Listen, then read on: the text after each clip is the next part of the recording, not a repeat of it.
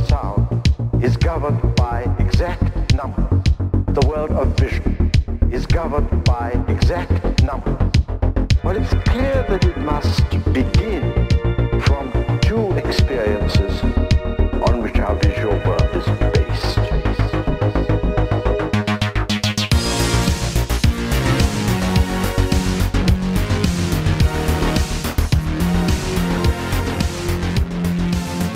Hello, everybody, and welcome to another episode of the Sigmarxism Podcast. I'm your host, Sam, and this episode, as always, will be edited by Rich. Thank you so much, Rich. We really appreciate everything that you do. And, of course, as usual, I am joined by Alex. How are you doing, Alex? Yeah, you've tied me up. I've been taken hostage and forced to do this loathsome 40k episode. Yep. Alex is now tied up in a room, Bader Meinhof style, by, of course, our beloved Lars, who is joining us today. Lars, how are you doing today? Pretty all right. I, for one, am chuffed to be on a 40k podcast. So Alex can just deal. Alrighty. So, Lars, how are you involved in the hobby?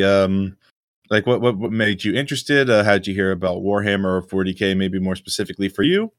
And how'd you get involved in all of this nonsense? Well, I go way back when I was, I don't know, probably like 11 or 12 or something. I used to be really into what at the time was Warhammer Fantasy. And then, high school happened and school happened and college happened and no money happened. And so I kind of drifted away from it. And then actually about the start, about almost a year ago now, I was actually out of work for a while due to a injury. So I had a lot of time to just sit around and try and come up with ways to entertain myself. And I was like, I'll just see what Warhammer is doing. And I got back on the bandwagon in a big way and went out and started buying Astra Militarum stuff. And, here I am. All right, awesome. Just out of curiosity, what was the Warhammer Fantasy faction that you started with? It was the analog Astra Militarum, if you will. So Empire. The Empire? Yeah. There definitely does seem to be maybe not 1:1 ratio, but there's a pretty high ratio of like people who are mad the Empire got squatted and people who play Astra Guard in there, especially at least in my local area. Yeah, no, for sure. I mean, I think that like a lot of, if you like the themes of the one faction in the one setting, the other one is probably going to appeal. Yeah, I definitely think it's the kind of combined themes of regular dudes versus in this like a magical, fantastic world. It's like what tends to really appeal, like combine the interests of sorts. Yeah, 100%. It's that underdog. Oh, yeah, definitely. Okay, so, today we are going to be talking about the Imperial Guard. Games Workshop is not really giving us any much news to work with. It's going to be Space Marines on top of Space Marines, with a side of Space Marines, and an additional Space Marines. I'm, of course, very excited because I play Iron Hands, and we got amazing chapter tactics, and maybe post down in the comments below. Give us a reply if you want us to do a Codex review or a lore review of the Space Marine Codex.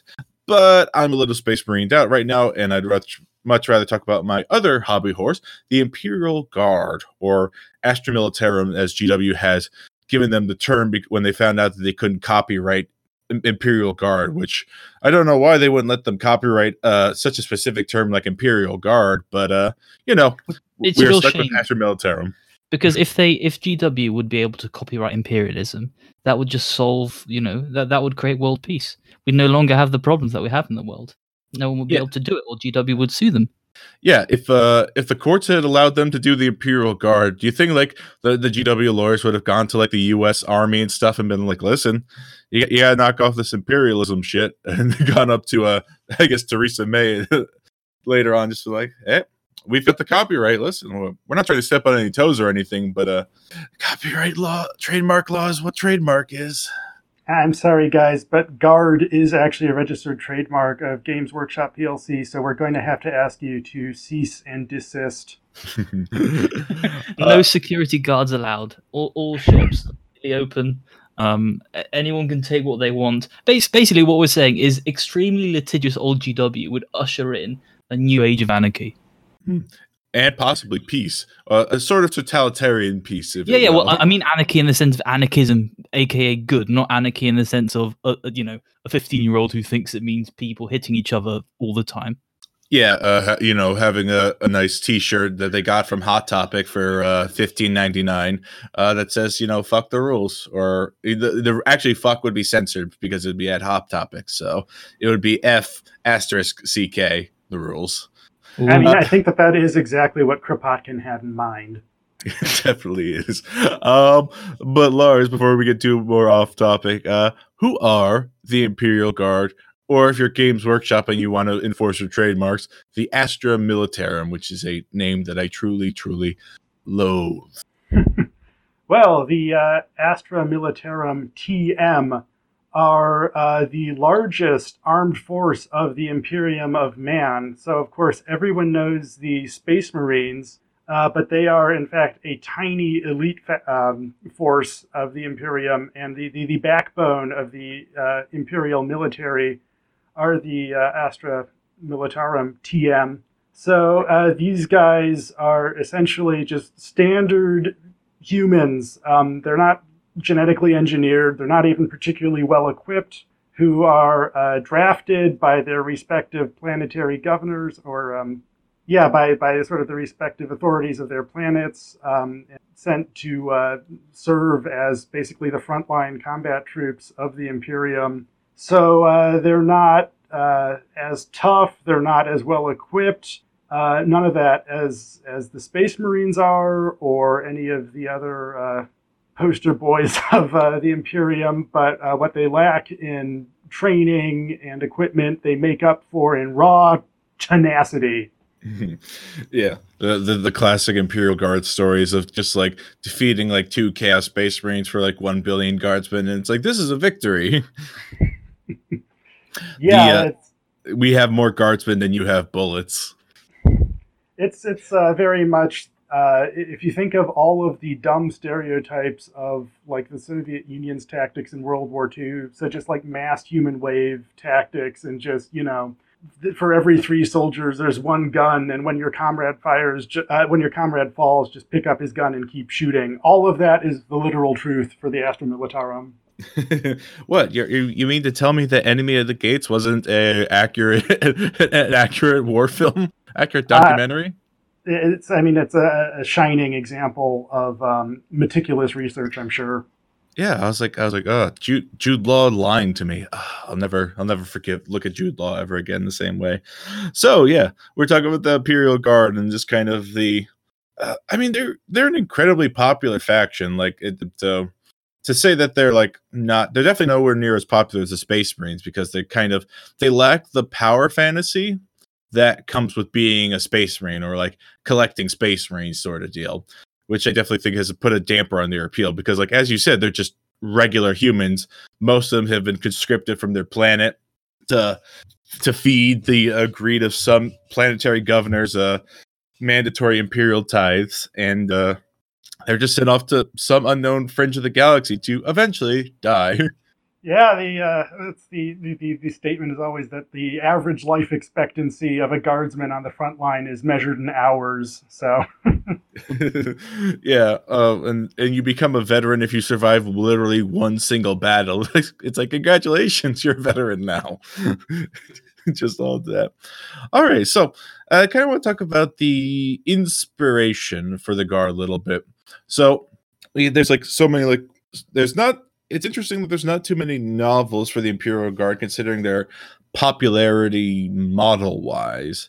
Because like the most famous stories for the Guard is kind of the same ones that have been around even when I first started in 5th edition. I can't even recall when these were published. They might have been published before me. But you have like Dead Men Walking with the Death Corps of Krieg. You have Rebels Winter, which is the Vostroyans. There's a Catachan Omnibus. That one I actually haven't read too much, because Catachan aren't too interesting of a regiment for me. And then, of course, the one that everyone knows is 15 Hours, which is kind of just like All Quiet on the Western Front in the 41st millennium sort of deal, where you're drafted, sent off to a war that you don't know, and then you were about to immediately die. So. Mm-hmm. Yeah, it's, So what you're saying is very apolitical, right? Because you were telling me how much you thought All's Quiet on the Western Front is a very apolitical book and film. I mean, I think if you take away anything from All Quiet on the Western Front, it's got to be that war is unquestionably cool, that everyone involved is a badass, and that there's just so much honor involved in the entire thing that really, at the end of the day, I mean, it was all worth it. All of it was worth it. Yeah, World War I was a particularly productive war, and not too wasteful. It was a good war, as the British officers would put it, a good war. Yeah. So Lars, I kind of want to talk about like the influences that because everything in Games Workshop is like basically is like nothing in its original. Like the idea like the Space Marines. I mean, 40K as a whole settings borrowed very very heavily from Dune, to say the least. So, like, I want to talk about like some of the inspirations you think from like the Imperial Guard standpoint, like maybe in literature or film that they've kind of taken for it. Yeah, well, not to give too much of a history here, but I was doing some prep work by looking at the old Rogue Trader. And so in your very first edition, Rogue Trader, which is notorious for being it's pretty far out there. It doesn't very closely resemble what we later end up with. They're sort of your stock standard. I mean, they've got like a very Judge Dredd 2008, like the British long-running like British sci-fi comic series look. So I think it's fair to say that really like visually and in terms of like flavor, they're really drawing primarily on Starship Troopers and all of the sort of derivative it was a hugely influential novel, and it, of course, I think pretty much any kind of military sci-fi that you look at, since it was published in by Robert Heinlein. Yeah, exactly. definitely not a fascist. He wears many hats. Sometimes he is a lunar libertarian. Sometimes he thinks that citizenship should be given in exchange for military service. So make it that way you will. Yeah, Starship Troopers, another apolitical novel. Service guarantees and ships. Yeah, so I think really I think it's kind of hard to point to one individual source.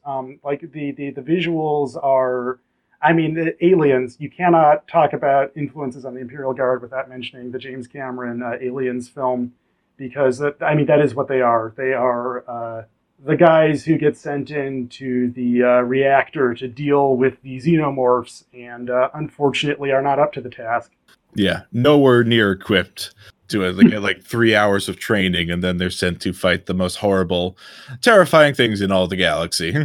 And then I think they definitely grew a lot as a faction sort of over the various versions. So the earliest source books and models and so on, they were aliens by way of Starship Troops, pretty much. And by the early 90s, I want to say second edition, they become so much more. So initially they release, after the first batch, a kind of goofy, like hockey equipment looking dudes, like extras in a Judge Dredd comic. And then, so the first regiment with its own real identity to be released is the Valhallan Ice Warriors, who are very near and dear to my heart. And they're essentially... not essentially. They are the Red Army in space. They have the long coats. They have the fur hats, except that they got laser guns, which is cool.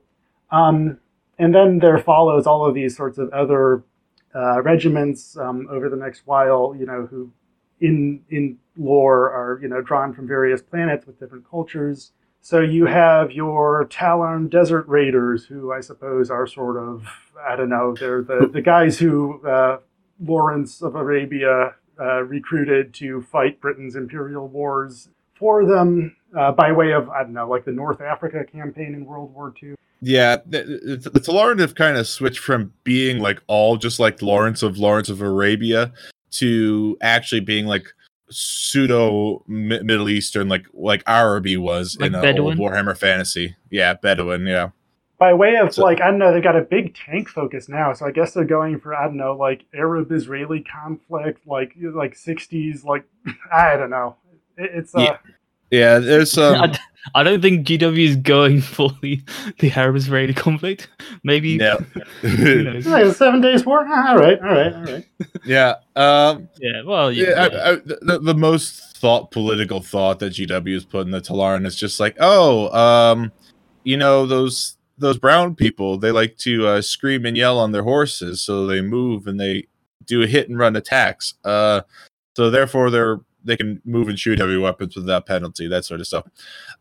Yeah, there's some real icky lore about the Talaran if we get into real stuff where it's like, oh, they didn't accept science for like the longest time, or like Well, they are inward-looking people. I'm sure they're spiritual as well. Oh my God.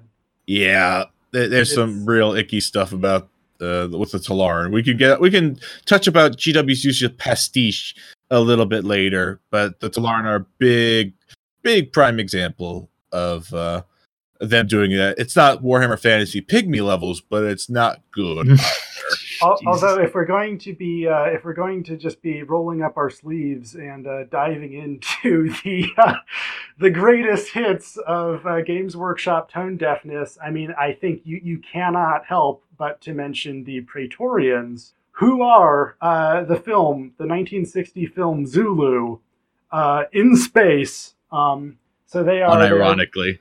They are British Imperial soldiers. They have pith helmets. They have smart red jackets. And I believe that their introduction to the world was in the Battle of Big Tooth River, which is a sort of riff on the Battle of Rorke's Drift during the Anglo-Zulu War, where some like British defenders held the line, and it was very heroic. And if you're the sort of person who is really into Victorian militarism, they held the line against the charging force of Zulus. So Games Workshop decided that the way they were going to do this, in no way fraught and loaded subject justice, was by taking their sci-fi setting and basically reenacting it with the British Army represented here by the Praetorian Guard, and the Zulus played the role of the Zulus played by feral orcs. So this was a real thing. Yep. No. All the factions there. The regiments are definitely a part we definitely want to talk about. I think before we get into the regiments, I just kind of want to briefly touch upon the sort of schism that's happened with like most of the 40k factions, where we kind of have earlier 3rd edition, late 2nd edition Warhammer 40k, which kind of goes for the much more satirical take on the Imperial Guard, which was like much more open about like how many lives were wasted and like how little care the officers had about the soldiers. Were like just send in the next wave, quite literally. And like that wasn't even just like a Valhalla thing, that was like all guardsmen.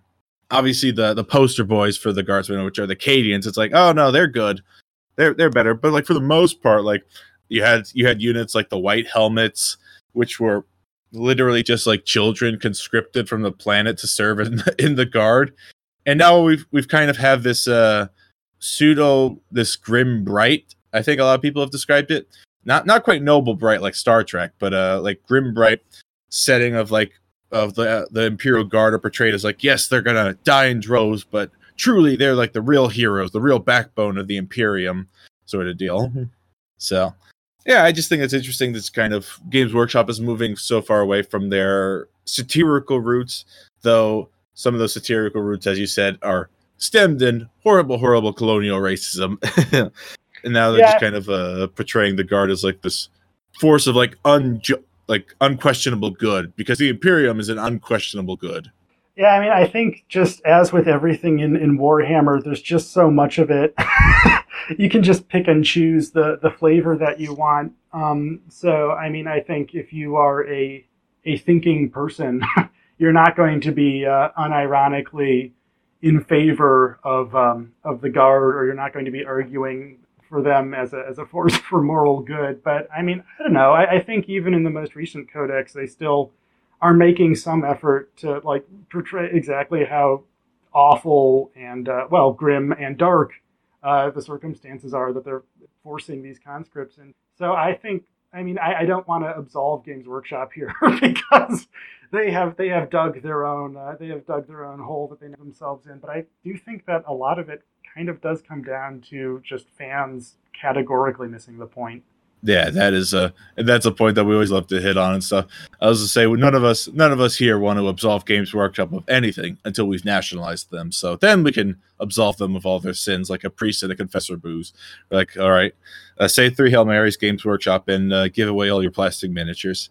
Yeah, a good example that I'm kind of like conflicted on, because like a piece that shows up on Warhammer Community that's like a regular piece now is something called the Regimental Standard, which actually used to be a little book that was kind of printed out in, I want to say 3rd edition, which was kind of just like a literal primer that was like making fun of like army primer, like real world army primers, except obviously in the flavor and tone of Warhammer, kind of just like, it's like, oh, expect to be shot in the back of the head by your officer. If you're about to be surrounded, please just call artillery support on you, and then pray to the Emperor and die for the Emperor, sort of stuff.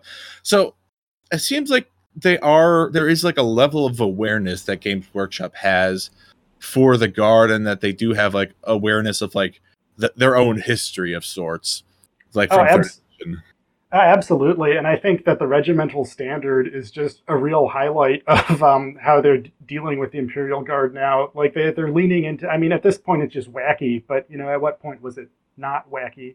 So they got features like how to boil your own boots, but it's written always in this like uplifting tone, like, in the event that the rations may be run out, momentarily delayed, don't rest assured that that we're working our hardest to get to them.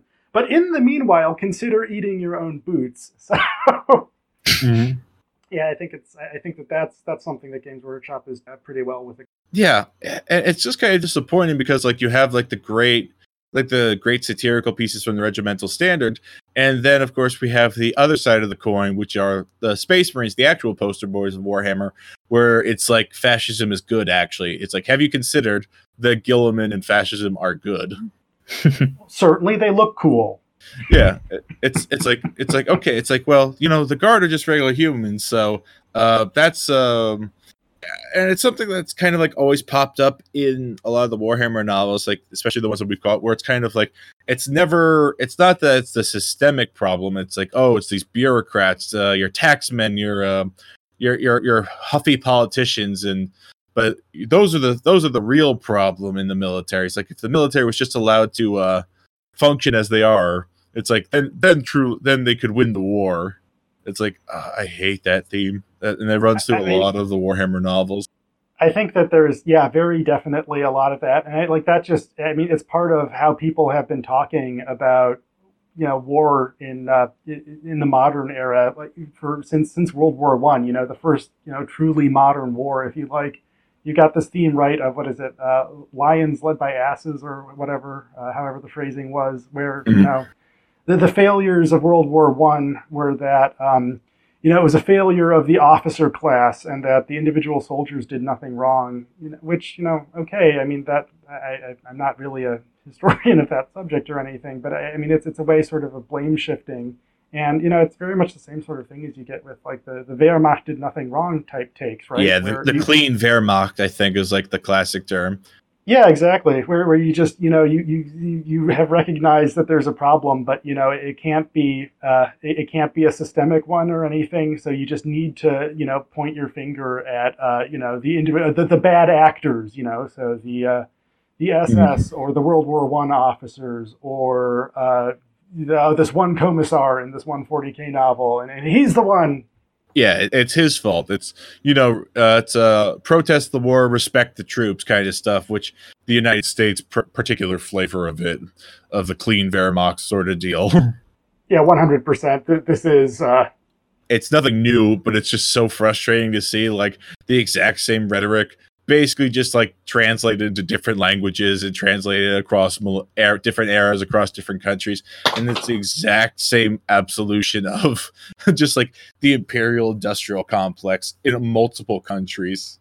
So Yeah, I always get like such a conflicted feeling when I'm building and playing the Imperial Guard, because I'm just like, yeah, it's so cool that these are just like regular soldiers and I love building them, and then like I can imagine them heroic stuff, and then I'm just thinking about like, oh yeah, the actual military commits war crimes and is now working on AI-driven missiles to bomb more Yemeni weddings, and it's just kind of like it's like there's a deep feeling of conflict that I have like as enjoying the Imperial Guard, and like a sense of guilt as I'm building and playing them, because it's kind of like the real world military is absolute shit.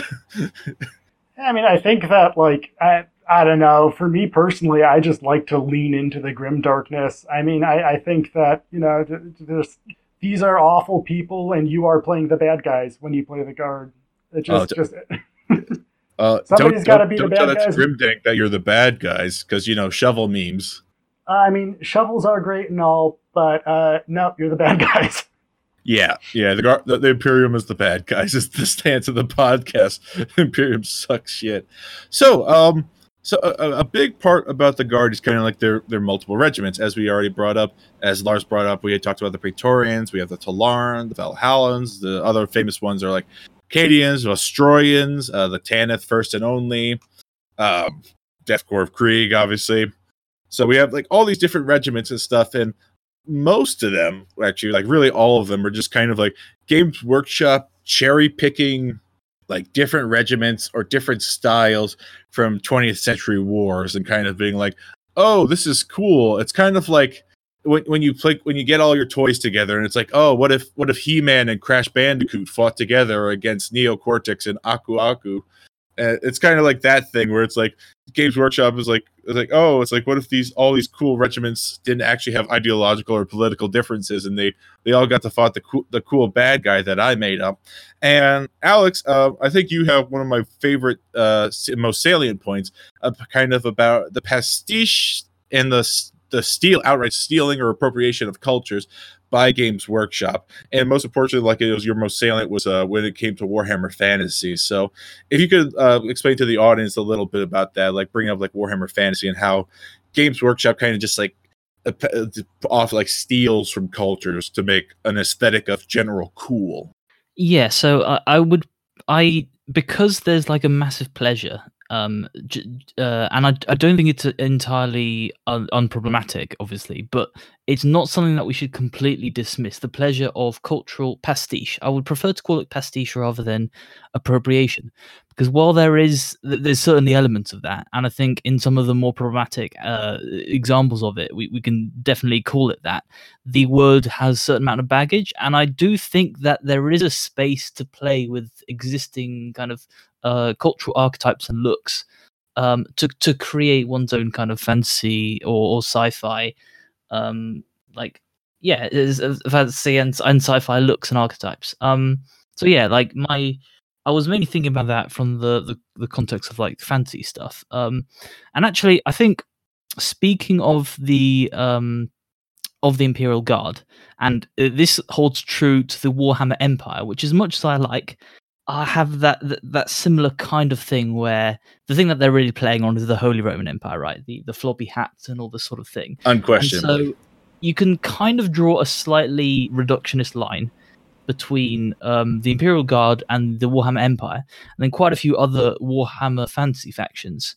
The difference between a kind of a cultural pastiche that has an additional take and one that doesn't. So in the case of something like the Lizardmen, who are Mayans, but they're also dinosaurs. So that's almost like an elevator pitch, It's Titanic meets Star Wars or whatever. Two things coming together to kind of create something a little bit new, and it almost in kind of foregrounding just the aesthetic and removing some of those other more culturally sensitive aspects, like obviously the genocide that they underwent. I say that. Arguably some parallels in the end times with Skaven. Anyway, moving on. Yeah, moving on from that. But like, so in a weird way, because obviously Jameson is where I'm getting a lot of this pastiche theory from. He speaks very negatively about pastiche. That it's like it's just empty recycling of styles using dead reference. and this kind of thing where so it to the extent that culture built on pastiche postmodernism means that like true meaning is effaced and then it leaves us nothing with text. But I do kind of like the this meets this appeal of things, which is why I sort of think that in a weird way, like it's less comfort food-y to go with something like the Lizard Men than something like the Imperial Guard, because it is just the Wehrmacht in space, the Soviets in space, the Bedouins in space. It is just all of them, but with slightly more technology. And so, do you sort of get that? Like, it doesn't have the same, it doesn't have the same kind of like additional step that makes it more of its own thing. I suppose I could see that. I just thinking the one it just occurred to me where you're saying like these are all unconnected elements and so forth, and it's really stripping them of context. Right now, occurred to me. Games Workshop are horseshoe theorists, right?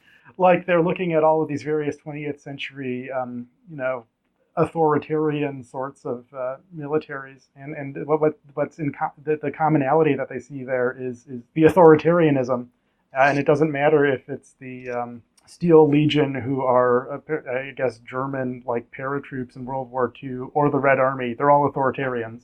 Yeah, which would be if they were to introduce like a new archetype of guard based on the existing kind of military look, what it would be, right? It would be North Korea, because it's really uncontroversial to hate on North Korea as an authoritarian state. So there would just be the juice. Sorry, I said juice. I see it written down. The juice faction. No, I'm sticking with that. Yeah. Not a good look, Alex. The Imperial Juicies. Sorry. Go ahead, Lars. Oh, sorry. I was just going to say that I think, like, what you were saying about, like, just the sort of pleasure in the aesthetics, I mean, is definitely one of the motivating factors here. And that's also the exact same reason why they will never do North Korea, because their comedy, right, is because they've got big hats and the guys are skinny and they've got 50s stuff and they don't look threatening, or at least that's how we show them in Western news media, right? So that's why they're a bad candidate. And like all of the factions who do get Guardified are all, just in the popular imagination, or at least in the imagination of like 50-something World War II nerds, are all these like thunderous figures. It's the formidable Red Army, or it's the Wehrmacht and their tanks. So no, North Korea actually is not going to make the cut. Sorry. Yeah, you're right. It is very much like a Stephen Ambrose romanticization of all of these armies and stuff, where it's like it's not actually reflective of like the war crimes they committed or that the horrors that they wreaked upon the world. It's kind of like you're just looking at it as like, oh, just soldiers following orders, sort of deal. And it's kind of like, yeah, the North Koreans have no romanticization. They don't really have a real place in Western culture, and that's obviously the thing. That's where the perspective is severely limited when it comes to Games Workshop.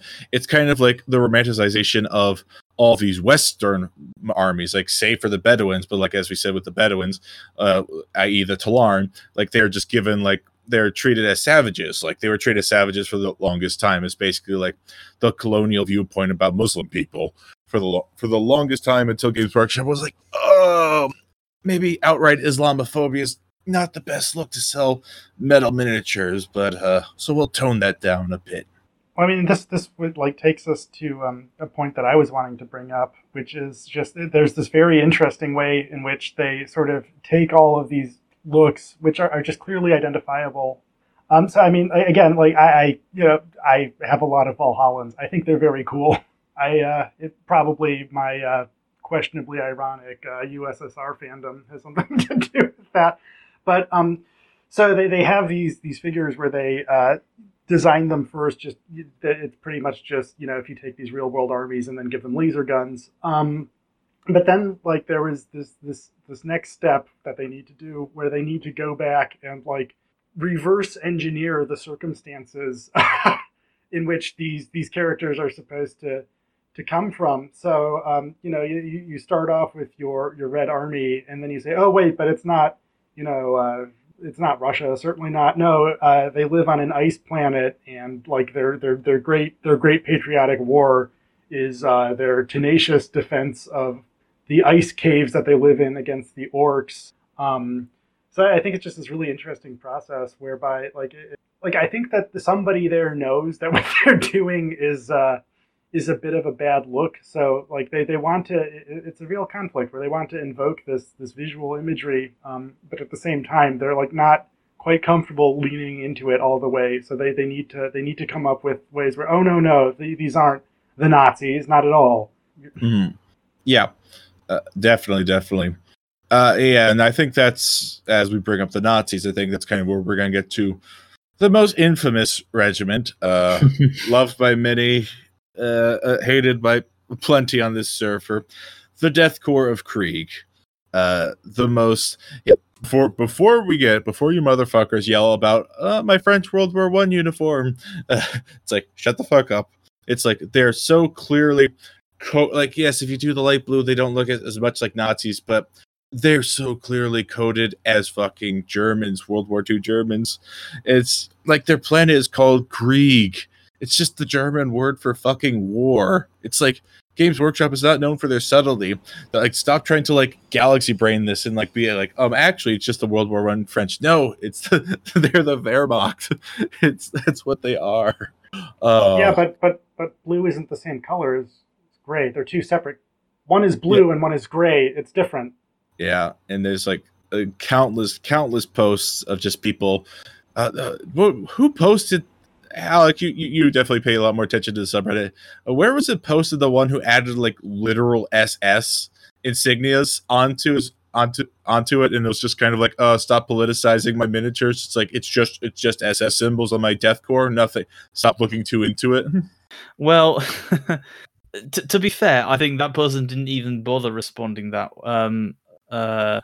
Yeah, so he would just kind of respond to people asking like how he did various hobby stuff, and wouldn't respond to all the people like, why do you have SS things on your? Sorry, now I remember. Sorry, bit disorganized in my memory coming back. Now it's coming back to me. Yeah, so initially he posted all these pictures of German style in air quotes, World War II. He says World War II German style Death Corps of Krieg with Iron Cross decals and SS symbols. And so people rightly complained. Then a few months later, he's continuing posting his army, but now he's not using the decals. And people are still like saying, well, why are you painting them to look like Nazis? And then you've got like all these keyboard warriors saying, oh, they're not Nazis. Clearly, this person is just taking inspiration. And then it's like, yeah, but just a few posts back, they have the decals. And they're like, well, maybe he's changed. He's moved on. He's decided that he may have posted something about the Great Replacement and the Donald a few days ago, but I'm sure he's come to the era of his ways. Yeah. Nazis are very well known for being self-reflective and changing their opinions after criticism. It's one of the excuse me, one of the traits that they're most well known for. I mean, it's the swastika that makes the Nazi, right? I mean, war crimes and all that's all bad. But I mean, if they don't have the red armband, I think we're on very shaky ground calling them that, honestly. So I think that you're being very incivil. Yeah. Oh, God, civility. Yeah. So if we want to talk about the general wargaming population, absolutely missing the point. The Death Corps, you look no further than the Death Corps of Krieg. So if you're unfamiliar with the Death Corps of Krieg, they are a regiment basically developed by Forge World that were kind of that were introduced in one of their Imperial Armor books way back in the Siege of Rak, which is basically the Death Corps of Krieg doing World War I style trench warfare against chaos soldiers. And so the lore is that basically they have a similar background as the Vostroyans, where their planet rebelled. So the Imperium, as you do, virus bombed Krieg to basically eliminating almost all life. So now the Death Corps of Krieg are kind of like serving on internal pendants, where they're trying to make up for the mistakes of their ancestors. And the other unique thing about them is that they're one of the few factions that are sanctioned to use cloning technology, basically. They call it something else, but it's essentially cloning technology. They're infamous for they like every single Death Corps of Krieg soldier, like, you know, they're not afraid of dying, and in fact, they actively want to die. It's just like very like nihilistic, misanthropic look about kind of like the world. But if you look at the Death Corps of Krieg kind of like from an actual like standpoint, it's a very interesting about like how you can look at it, how the military kind of dehumanizes soldiers and are kind of just like these like what is the Umberto Eco's was it like thing of heroes? Oh man, I can't remember Fascism. Well, obviously fascism, but it was kind of like the code of heroes, the culture of heroes. Yeah, so it's like a culture of heroism, which is also a death cult. So it's like simultaneously the culture of constantly fighting, but it's a suicide cult. Yeah, because the Death Corps of Krieg soldiers like actively want to die because they've been told that they have to pay penance for the sins of their ancestors, essentially. And that commissars, unlike what we're used to, are actually trying to prevent the Death Corps of Krieg soldiers from actively killing themselves in the firefight.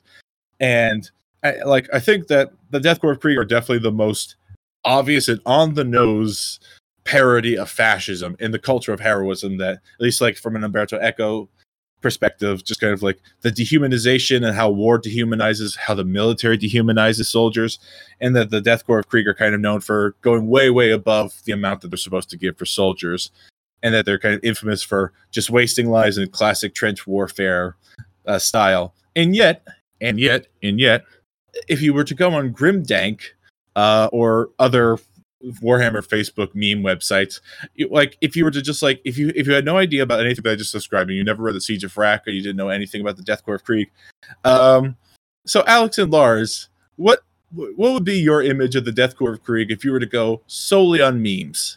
What would the Death Corps of Krieg? What do you think? What would you think of them? Well, they like shovels. Oh, shovels! They like shovels. Yeah, okay, I guess it's like a trench thing, but shovels. Classic. They dig things. They've got cool helmets. Sometimes they have spikes on. They sound like they're really prepared for the beach. That they could build really nice sandcastles. They don't need sunscreen because they're covered head to toe. The gas masks are like the final step for UV protection. In addition to the great coats and all that. They're incredibly beloved. There's they feature in tons of memes, which I think a lot of it is like playing on this, sort of suicidal, like striving for redemption thing, because like the people love the like, oh, haha, they're smiling. It's got a smiley gas mask. There's a good mix of there's like memes that kind of get it, and then there's memes that really don't get it. Like there's memes that are just kind of like, oh boy, I can't wait to die sort of deal, and kind of.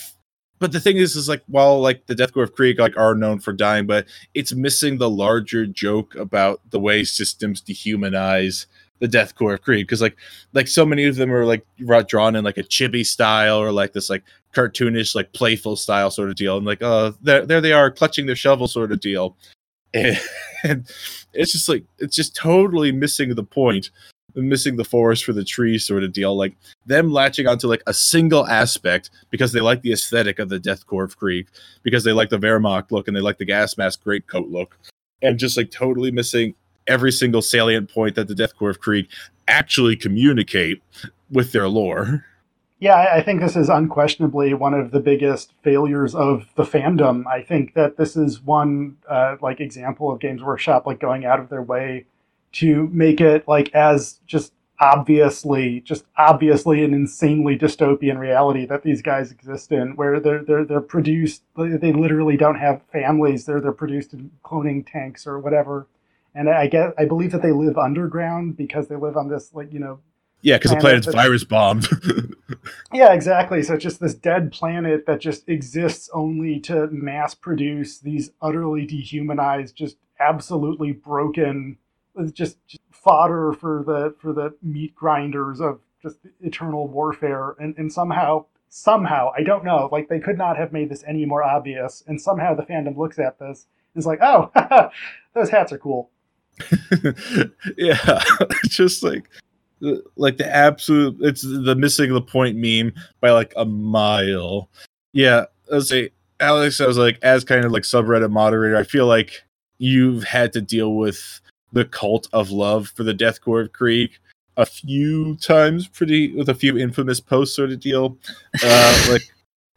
So what's kind of, you've definitely had a more, how shall we say, personal touch with with this fandom, this unironic adoration of the Kriegers. Well, it's because I'm never the one who posts the haha, like the anti-Krieg memes, which can be funny, and then which will inevitably get like massive downvotes well, I say that it'll probably be sitting around 60%, but that 40 or so percent of people who are angry will make their presence known in the comments. And yeah, the same kind of things come up to the extent that I've literally never read any single bit of Krieg lore. Like, the only things I know about Krieg come from memes on Gringdank, then defenses of them on our subreddit. yeah. What is your opinion, like, on the should the Kriegers get squatted so you don't have to deal with them anymore? Like from your fantasy AOS perspective, like what have you seen about the Kriegers? Well, I'm glad that we don't have the Nazis in AOS. If they were tempted to squat the Kriegers, then maybe they'll bring the Nazi army into Age of Sigmar, which will definitely fuck up the balance. So maybe it's good that we've got this sequestered little gang of those people who like the French army aesthetic. Yeah, maybe that's all good. Isn't it prohibitively expensive as well? So what you're really doing is you're whether you're racist or not, you are signaling that you're bourgeois. Yeah. It's a Forge World exclusive, aren't sorry. It's a Forge World exclusive. Actually, no. Resident. So that's the thing. So broke Krieg players are racist. Woke Krieg players are rich assholes. Yeah, if you ever see somebody with like a full Krieg army, not just like a squad or two, it's just like, they have like so much cash. $71 for a 40-point unit, and it's absolute. I mean, like, we can get out of the Forge World prices a whole other time, but like, yeah, it's like it's easily the biggest symbol that this person is not good. Like, even if like the Kriegers were like full on Wehrmacht and that sort of stuff, like the idea, like, that's such a prohibitively expensive army and an already prohibitively expensive faction, it just like signals so much to anybody who comes across it. Actually, who knows? Maybe Games Workshop is quietly woke. I mean, the Chaos Dwarves are also prohibitively expensive on Forge World, and they're the closest thing that Fantasy has to like the worst fascist faction, in that they are simultaneously like a like a self-parodic kind of racist thing, where they're like the evil, nasty, devilish Babylonian people who are enslaving and being really sadistic and evil. And so those two are both Forge World armies. So I wonder if that's Games Workshop signaling something. You know what my take is that we actually should all be grateful to Games Workshop for this, because in the animal kingdom, right, in the world of nature, if you encounter a toad or a frog in a tropical rainforest and it's brightly striped and spotted, you can safely conclude that is not a toad or a frog that you care to fuck with. And likewise, if you are at your friendly local gaming store and you see the guy with the Krieg army and you notice some interesting runes are adorning their helmets, you can just walk away. You save yourself a lot of time and stress. It's a warning signal. So I'd just like to say thank you to Games Workshop for giving that to us. No, they don't even need the Iron Cross. If they just have a Deathcore Krieg army, that's just a signal already. Unpainted or painted or not, just you're just like, oh, they have too much money. They have too much money. Yeah. Oh man. Every time I think about the Deathcore of Krieg, I always think about the one guy who painted his up as Africa Core in my fucking friendly local gaming store. And how I hate that army so much. I love the aesthetic of Deathcore Krieg, but every time I see him, I'm just like, I want to smash those resident soldiers to bits. Yep. That has always been a painful topic. Just like, it just still baffles me. Like, the Games Workshop, which is never known for their subtlety, have gone so out of their way. The Forge World writers have gone so out of their way to make the Deathcore of Krieg just like the most obvious fascists like the most obvious fascist, more than like any other part of like the Guard, and it's still the point is still gone just like so above their head, and it just kind of it baffles my mind. Yeah. So that's kind of gotten all my talk about regiments. You kind of got the Vostroyans and Valhallans, which are just Russians. There's the inherent racism of the Talarn, which that sort of deal.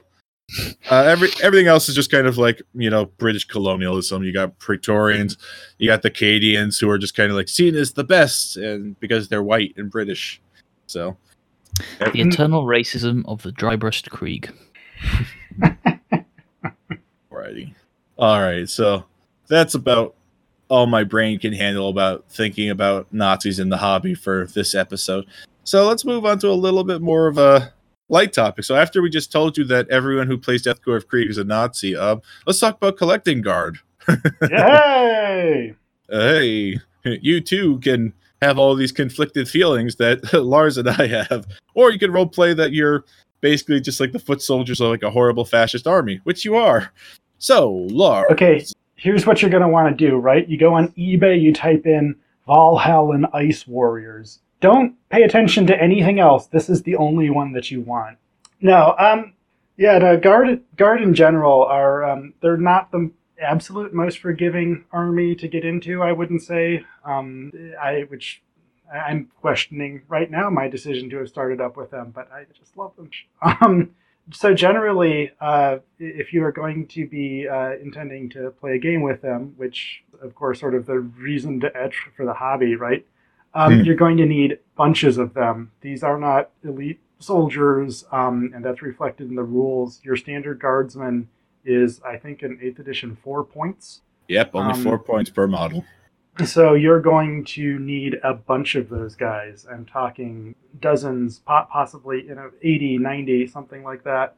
The general thing to do is to just either accept that you're not going to be wanting to paint heavy metal team style paint jobs for all of your guys, or just start dry brushing.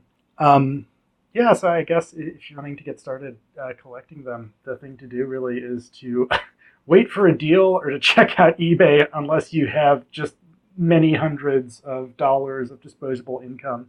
Yeah. And it got even more painful with the recent price increase on your basic troops, your Cadian shock troops. It's just extra galling too, because the Imperial Guard are not Games Workshop favorite children, the Space Marines. So just they just for no apparent reason they've increased prices for like your standard infantry squads and for everything. Pretty much everything, yeah. And I mean, these are the same models as in 1998. Yeah, they're almost as old as I am. So I don't know. I mean, they hold up okay. I think that the sculpt qualities are okay. They have a lot of mold lines though. So if you are doing Cadian shock troops, they have so many mold lines on them. So you're going to be spending a lot of time with that X-Acto knife. Mm-hmm. Yeah, I think like they have aged a little better than some other mid to late 90s vintage Games Workshop, but I mean they're not the newest models. No. If you want some recommendations just to kind of like spice up your army, to kind of like spice up your guardsmen, like maybe with like new heads or arms or legs or something like that, I'd recommend like Anvil Industry, Victoria Miniatures, cool Max Mini. Max Mini is also very good. Mm-hmm. Reptilian Overlords are excellent. They have like a lot of heads for affordability. Obviously, this is again adding additional cost onto an already expensive army. But I do think a lot of even if you're just doing a kill team, which is like the easiest way to start with like a guardsman, like you're like the least scary way to get into guard is to basically do like a kill team of guard, and then you can customize them so that Reptilian Overlords, Anvil Industry, Victoria Miniatures, Crumlech.eu, Cyborg Miniatures has some stuff as well. So all of those websites and Max Mini, those have some really good third-party bits. Most of them are European, so you are going to be paying the conversion rate if you are outside of Europe, or just like don't pay in pounds. So you are going to have to deal with that conversion rate. They're great ways to start with converted to make them specialize a little bit more. But again, it is adding more cost into an already expensive army. So yeah, I think we should say, I'm not sure if it's been brought up yet. So for all this talk of all of these various weird and wacky regiments, fun and occasionally racist though they may be, they many of them are not actually exist supported by anymore. Games Workshop anymore. As of I think 2 or 3 years ago, they were all metal by and large, and Games Workshop did away with them. So I think nowadays you're limited to your Cadians and your Catachans. I think they still have Steel Legion. They do still have some metal. They only have like a limited amount of Steel Legion too. They don't even have like the officers, the sergeants, the commissars. Like, so you don't even have the full range of Steel Legion. You just have like the basic troops, which are already prohibitively expensive. Though I guess now that they're actually the same price as regular Cadian shock troops. Yeah, why not? And then, of course, if you are literally made of money and also secretly or not so secretly a Nazi, there are the Death Corps. But, of course, the old metal minis hold up wonderfully and are easily paint strippable if you happen to find them at a garage sale or on eBay or whatever. So. Yeah, that is definitely a thing. So if you're trying to get started with it, especially after the price increase, I don't think there's any way to justify paying for the price for the Cadian Command Squad anymore. So what I would actually recommend is you grab 3 of the guards, start collecting, because now with the price increase of both the Leman Russ and the Cadians and the Command Squad, it's actually a good deal now because it's only because of the price increase. It was probably one of the worst start collectings beforehand, where it only was above its price tag because of the Officio Perfectus Commissar. Now it's actually a good deal, but that's only because of the stupid price increase. So the nice thing about the Cadian sprue is that you actually get 2 sets of las pistol and chainsword. So what you can do is you give the las pistol and chainsword to the commissar model, and then you just run him as a company commander. So that way, instead of buying 3 of the Cadian command squads, you just convert your commissar into a company commander. So that way, you have 3 of those. Also, the commissar does look objectively cool. He does look cool, yeah. And like also too, like if somebody's going to argue, it's like, oh, it's the commissar model, not the company commander model. That's just so. It's just like so nebulous and like pushing. It's like he looks like an officer. He has like a great coat and he's got like a pointy hat. That's all that really needs to signal for an officer. And it's a GW model, so you're not worried about third-party stuff, and you're using all third-party GW bits. So if anybody's going to argue that's a commissar, not a company commander, they can go fly a kite. And the other bonus of buying 3 of them is that it gets you 3 Leman Russes, 3 Leman Russ battle tanks, which are the backbone of the guard, both in the lore and in your actual army when you're playing them. And then, of course, you get also the 1 additional weapons team that comes with the thing. And that way, if you buy 3, you get 3 weapons teams. So that way you can make a full heavy weapons squad. Mortars are obviously objectively the best heavy weapons team for their points. Especially if you run them as Cadian, then you tell them to reroll 1s. Give them the order to reroll 1s. They're going to absolutely annihilate any infantry squad. However, if you want to go for some more fun anti-tank, you can also do las cannons. The autocannons and heavy bolt or heavy weapon teams are just not really worth it because the weapons aren't that great. So if you're going to do heavy weapons team, I would recommend all mortars or all las cannons, mixing and matching heavy weapons team to be like, oh, I'm going to do 1 autocannon, 1 heavy bolter, 1 las cannon. That's not best. You're basically going to be splitting anti-tank or anti-infantry duty, and you're just going to wind up not really killing what you're trying to do. So yeah. And the other thing that you really want is you want your tank commanders. So the nice thing about the Leman Russ kits is that they all have a tank commander as part of it. And the nice thing is that you don't actually have to glue it. You can just magnetize it. So that way, if you want to run it as a vanilla battle tank, you can run it as a vanilla battle tank. If you want to run it as a tank commander, you just plop on the little tank commander character that comes inside the Leman Russ box as well. And yeah, if you're getting started, that's really, it's just fitting for the lore. You're going to want a shit ton of Cadians, you're going to want a shit ton of Leman Russes, and you're going to want those company commanders, especially if you're just starting. Those are Oh, go ahead, Lars. Yeah, I'm sorry to interrupt. The other 2 wallet hammer options for people who are maybe concerned about not spending too much, is once in a while, I think like twice a year or so, Games Workshop has these giant bundle deals where they ask you to pay a huge amount of money up front for what is actually a pretty substantially sized collection of guys. So just recently, like I want to say months ago or so, they had the Apocalypse detachments, which was actually actually a good deal. It's weird looking at that and you're like, oh yeah, I actually get a lot for my money, which is just not a feeling that you're accustomed to feeling when No. it comes to Games Workshop products. So I think that one came with, I want to say 3 Lehman Russes. Yeah, it came with two battle tanks and then 1 demolisher pattern, a chimera, a heavy weapon squad, and a company command squad.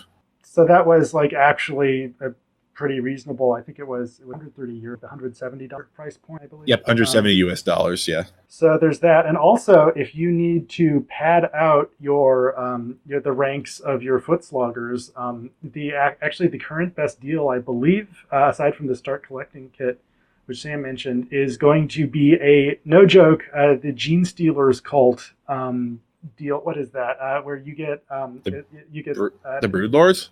No, the Brood Brothers. Yeah, excuse me. Yeah, Brood Brothers. Yeah, so it is. Yeah, go ahead.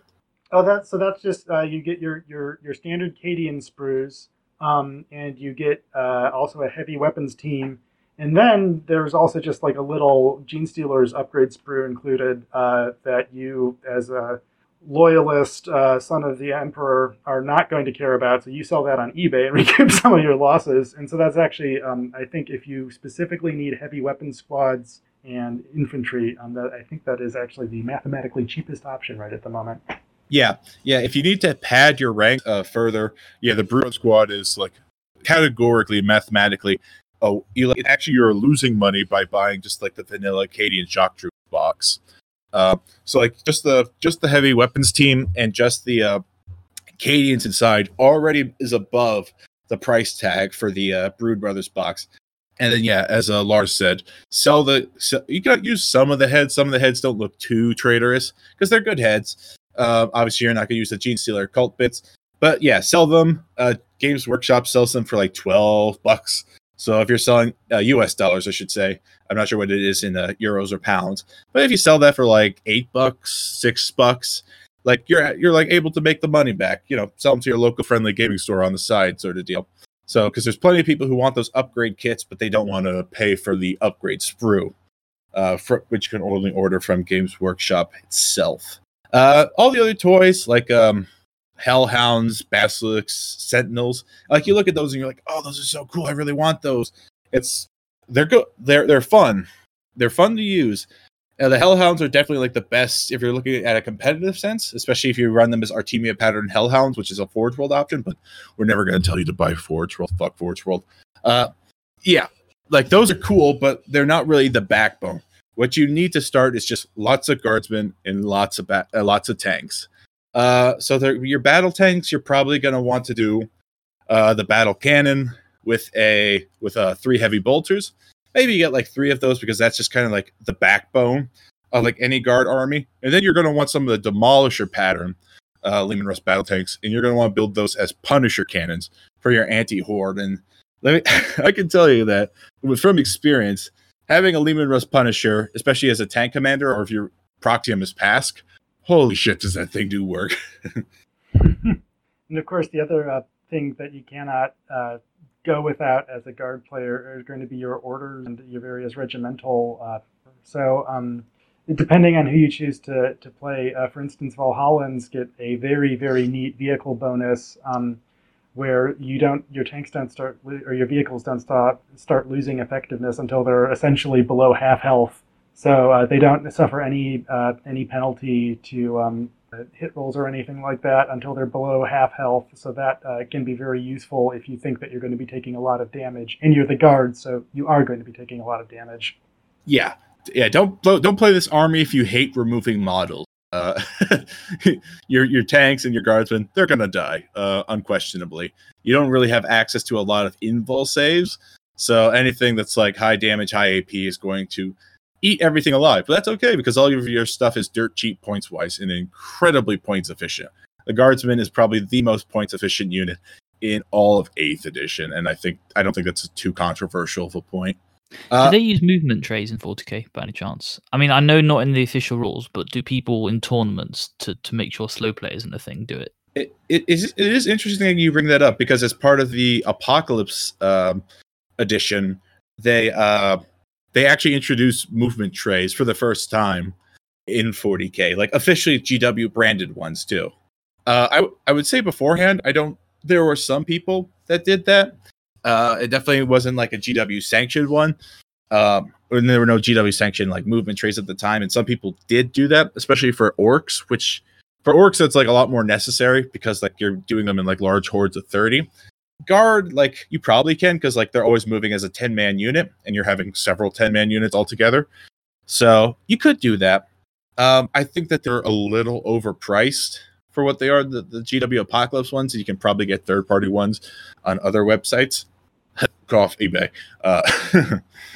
Because your regular Cadians are 25 millimeter bases.